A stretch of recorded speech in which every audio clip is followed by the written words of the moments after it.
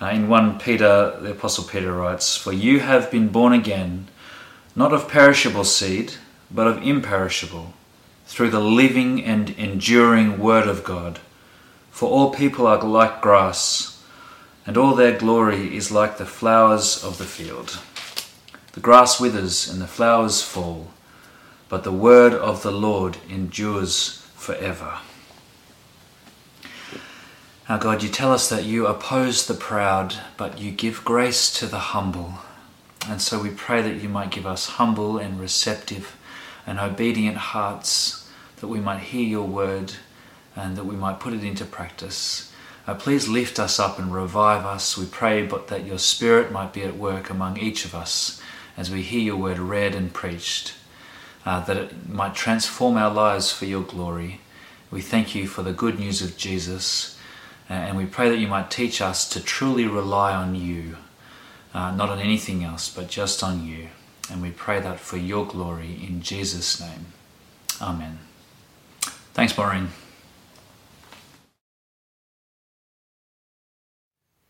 Good morning. The reading of this day is Isaiah chapters 11 and 12. A shoot will come up from the stump of Jesse. From his roots a branch will bear fruit. The Spirit of the Lord will rest on him, the Spirit of wisdom and of understanding, the Spirit of counsel and of might, the Spirit of the knowledge and fear of the Lord, and he will delight in the fear of the Lord. He will not judge by what he sees with his eyes or decide by what he hears with his ears, but with righteousness he will judge the needy. With justice he will give decisions for the poor of the earth. He will strike the earth with the rod of his mouth. With the breath of his lips he will slay the wicked. Righteousness will be his belt, and faithfulness the sash round his waist. The wolf will live with the lamb, the leopard will lie down with the goat, the calf and the lion and the yearling together, and a little child will lead them. The cow will feed with the bear, their young will lie down together, and the lion will eat straw like the ox. The infant will play near the cobra's den, and the young child will put its hand into the viper's nest. They will neither harm nor destroy on all my holy mountain, for the earth will be filled with the knowledge of the Lord as the waters cover the sea. In that day the root of Jesse will stand as a banner for the peoples. The nations will rally to him, and his resting place will be glorious. In that day the Lord will reach out his hand a second time to reclaim the surviving remnant of his people from Assyria, from Lower Egypt, from Upper Egypt, from Cush, from Elam, from Babylonia, from Hamath, and from the islands of the Mediterranean. He will raise a banner for the nations and gather the exiles of Israel. He will assemble the scattered people of Judah from the four quarters of the earth. Ephraim's jealousy will vanish and Judah's enemies will be destroyed. Ephraim will not be jealous of Judah, nor Judah hostile toward Ephraim. They will swoop down on the slopes of Philistia to the west. Together they will plunder the people to the east. They will subdue Edom and Moab, and the Ammonites will be subject to them. The Lord will dry up the gulf of the Egyptian sea with a scorching wind. He will sweep his hand over the river Euphrates. He will break it up into 7 streams, so that anyone can cross over in sandals. There will be a highway for the remnant of his people that is left from Assyria, as there was for Israel when they came up from Egypt. And now chapter 12. In that day you will say, I will praise you, Lord. Although you were angry with me, your anger has been turned away, and you have comforted me. Surely God is my salvation. I will trust and not be afraid. The Lord himself is my strength and my defense. He has become my salvation. With joy you will draw water from the wells of salvation. In that day you will say, give praise to the Lord, proclaim his name, make known among the nations what he has done, and proclaim that his name is exalted. Sing to the Lord, for he has done glorious things. Let this be known to all the world. Shout aloud and sing for joy, people of Zion, for great is the Holy One of Israel among you. Our second Bible reading today is just a short one from the New Testament, from Luke chapter 3, verses 21 and 22. When all the people were being baptized, Jesus was baptized too. And as he was praying, heaven was opened, and the Holy Spirit descended on him in bodily form like a dove. And a voice came from heaven, "You are my Son, whom I love. With you I am well pleased."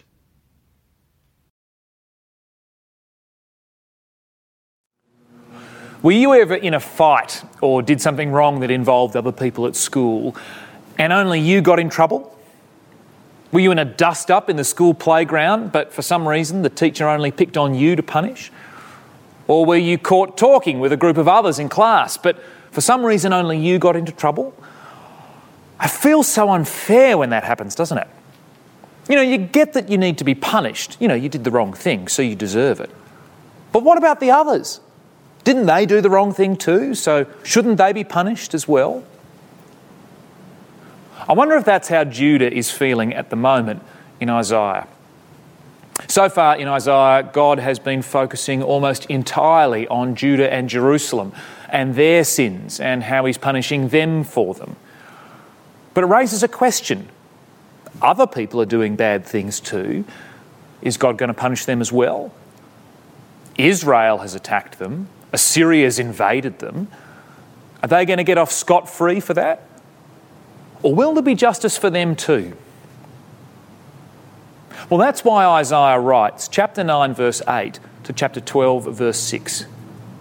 To let Judah know that God is completely fair and that he will punish Israel and Assyria for their sins too. God is a God of justice. He will punish evil wherever he finds it, and he will not stop until he's done. But when he is done, when evil is completely destroyed, the way will then be clear for God to bring in a new age of peace that will last forever. There will be justice, but then peace. And that's the great hope of Isaiah. And according to Isaiah, the great hope of the world. So let's get into it. Our first point, infinite justice. When the US first announced its so-called war on terror in 2001, they initially wanted to call it Operation Infinite Justice to convey the seriousness of their intent. But then they had to change the name to the much tamer Operation Enduring Freedom because people pointed out that infinite justice belonged only to God, not humans. Well, in Isaiah 9 verse 8 to 10 verse 34, Isaiah announces a campaign to hold Israel and Assyria to account for their crimes. And that can be called Operation Infinite Justice because it's God who's behind it. God says he is so opposed to evil that he will keep punishing it until it's all destroyed, and that only once every sinner has seen justice will he rest. It starts with Israel. We see that in 9 verse 8 to 10 verse 4. Israel and its capital, Samaria, have suffered some hard knocks in recent conflicts, but they're still supremely cocky about their ability to bounce back. Look at chapter 9 verses 8 to 10. The Lord has sent a message against Jacob that will fall on Israel. All the people will know it, Ephraim and the inhabitants of Samaria, who say with pride and arrogance of heart, "The bricks have fallen down, but we will rebuild with dressed stone. The fig trees have been felled, but we will replace them with cedars." But God has news for them. 9 verse 11 and the first half of 12. But the Lord has strengthened Rezin's foes against them and has spurred their enemies on. Arameans from the east and Philistines from the west have devoured Israel with open mouth. In other words, God will destroy them. And yet that still won't be enough to satisfy his justice because evil is still there. Look at chapter 9 verse 12 again. Yet for all this, his anger is not turned away. His hand is still upraised. There are still evil leaders to deal with, and so he promises to punish them. Chapter 9, verses 13 to 17. And yet once he's done doing that, there is still justice to do. 9:17, yet for all this his anger is not turned away, his hand is still upraised. He still has to punish them for the way they treat each other. 9:18 to 21. And yet, 9:21, for all this his anger is not turned away, his hand is still upraised. He still needs to punish the rich for their oppression. In other words, Isaiah is making the point that this is Operation Infinite Justice. God is totally fair and he won't stop until all evil is destroyed. But that means that he can't just stop with Israel. He has to punish Assyria too, even though he used them to punish Judah for their sins when God sent them to invade it in 701 BC. That's 10 verse 5 to 34. Look at 10 verse 5. Woe to the Assyrian, the rod of my anger, in whose hand is the club of my wrath. I send him against a godless nation. I dispatch him against a people who anger me, to seize, loot and snatch plunder, and to trample them down like mud in the streets. Now, at this point, you may wonder why God has to punish Assyria, or why it's even fair to. Hasn't God just admitted that it was him who sent them to attack Judah? So aren't Assyria just doing what they're told? But the fact is that Assyria didn't know that's why they were attacking Judah, and so they're still responsible. Sure, in God's plans, Assyria is his instrument, but as far as Assyria is concerned, they're just doing what they wanted, which was to slaughter another nation. 10 verse 7. But this is not what he, the king of Assyria, intends. This is not what he has in mind. His purpose is to destroy, to put an end to many nations. And so, 10 verse 12, when the Lord has finished all his work against Mount Zion and Jerusalem, he will say, I will punish the king of Assyria for the willful pride of his heart and the haughty look in his eyes, which he eventually does. In 609 BC, Babylon destroys Assyria. Now, why is Isaiah telling Judah all of this? Note, all of these messages about Israel and Assyria are only about them. They're never delivered to them. They never heard these messages about them themselves. Only Judah did. Why? Because Isaiah is writing to reassure Judah. God is totally fair. Yes, he's punished them for their sins, but he'll also punish those who's hurt them for their sins too. That is, Israel and Assyria will get theirs. And when they do, that will mean relief for Judah because their enemies will no longer be there to attack them. Look at 10 verses 24 to 25.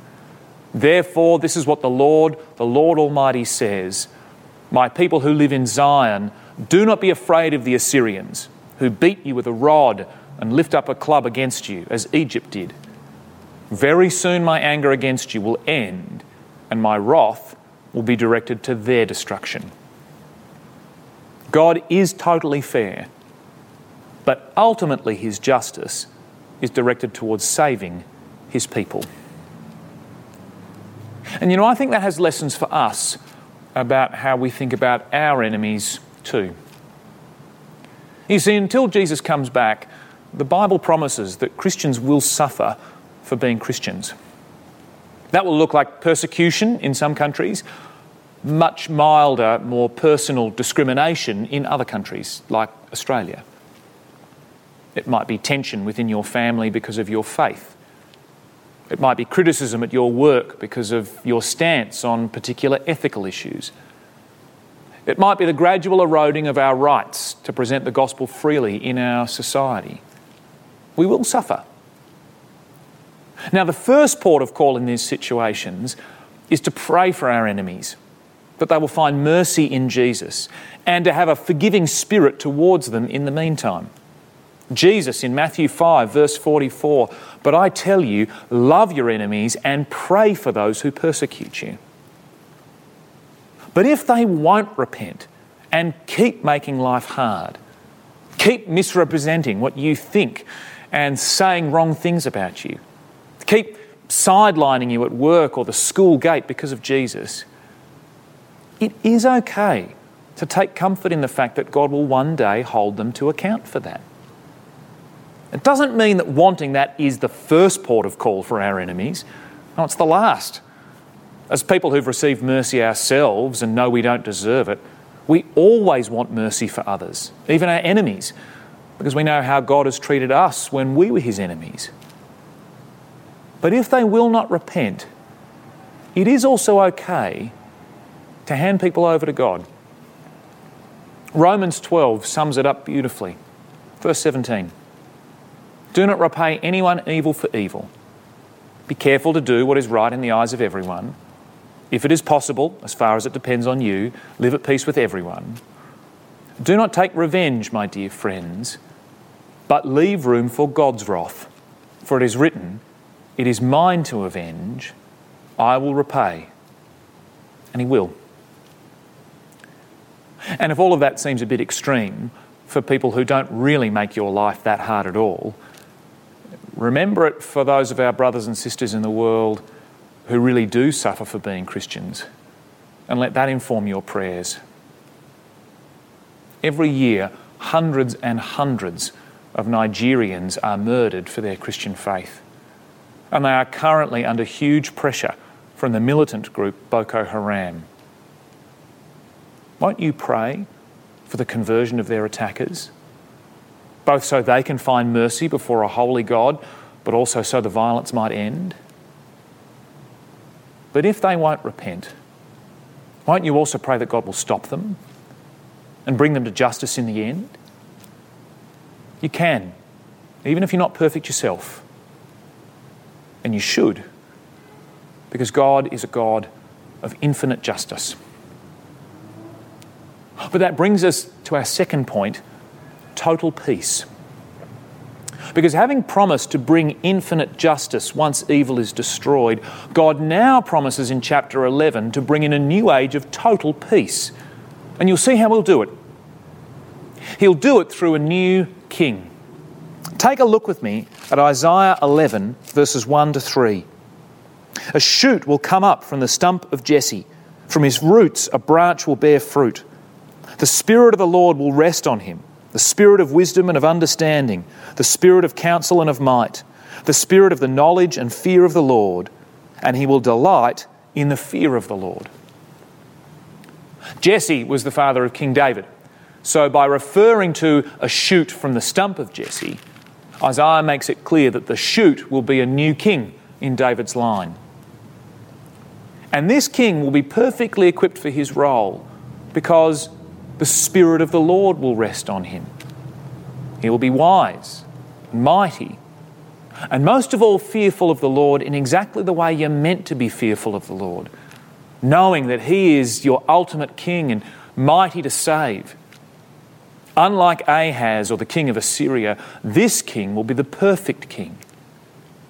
And what will this king do? Well, according to Isaiah, he'll bring justice and peace. Look at verse 3. "He will not judge by what he sees with his eyes or decide by what he hears with his ears, but with righteousness he will judge the needy. With justice he will give decisions for the poor of the earth. He will strike the earth with the rod of his mouth. With the breath of his lips he will slay the wicked.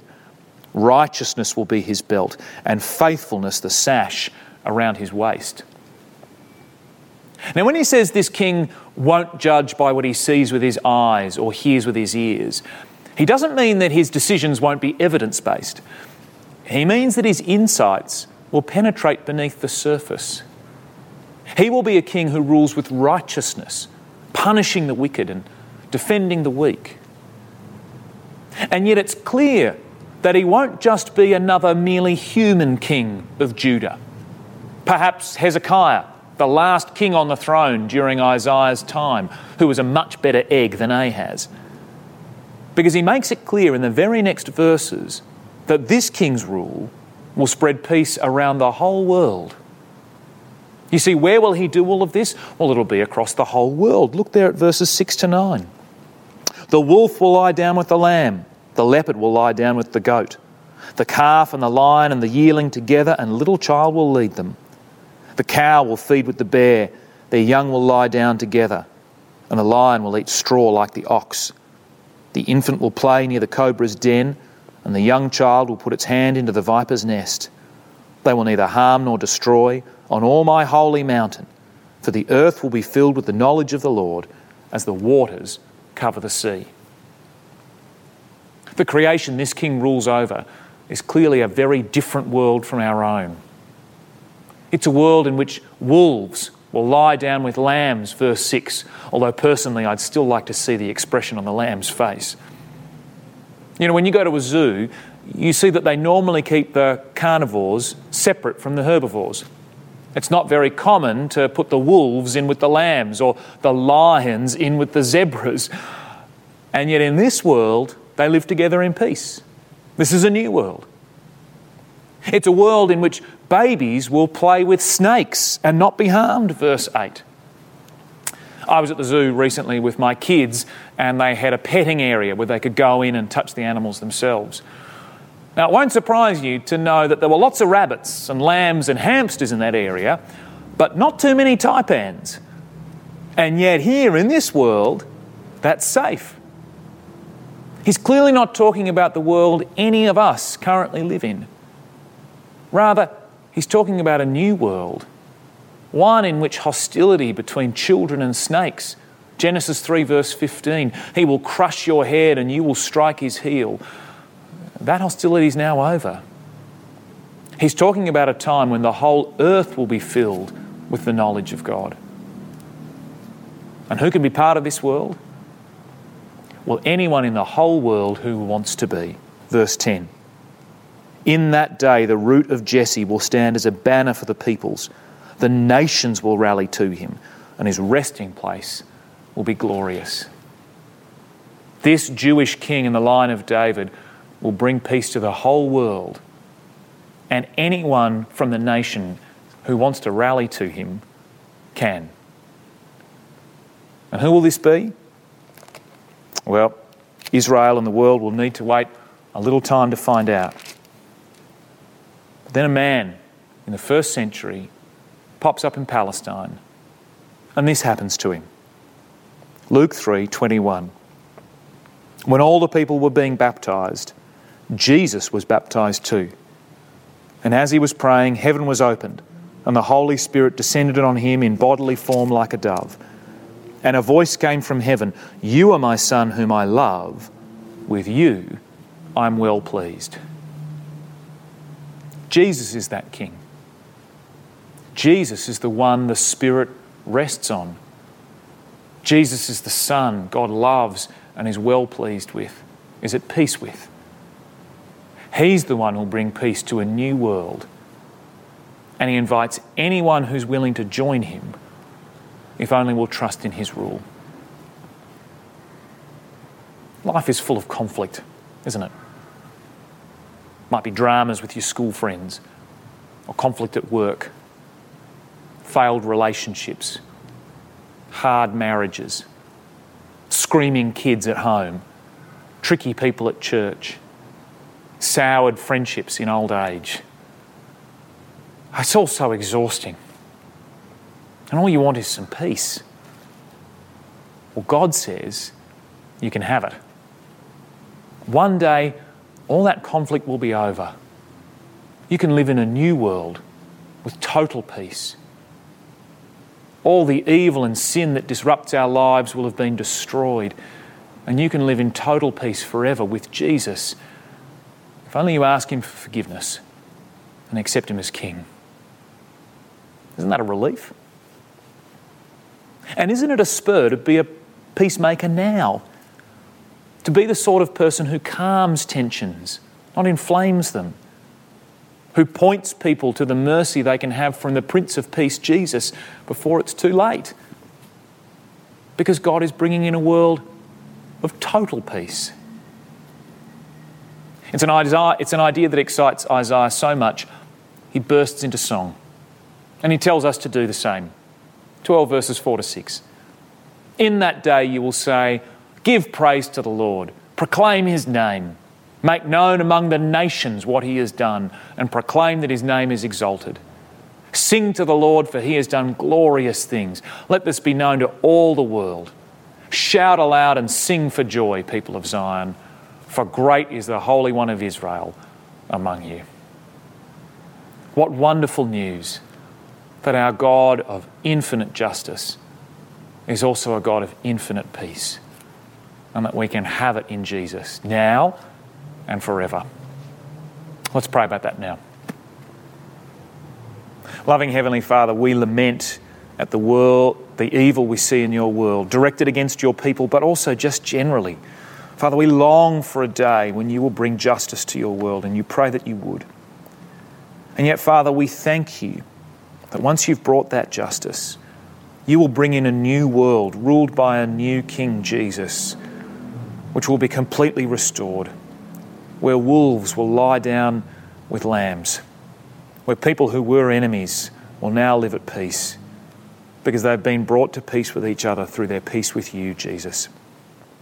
Father, we pray that we might be peacemakers now, people who love peace and hate conflict, but also who want to see people come into a relationship with you so that they need not suffer your infinite justice forever, but can rather have forgiveness, not because we deserve it, but because you love us. And Father, we pray that this great future, this great present, might make us so overflow with joy that we might sing to you. We might sing to you with all of our lives for your glory, for our joy, and the salvation of many. Amen.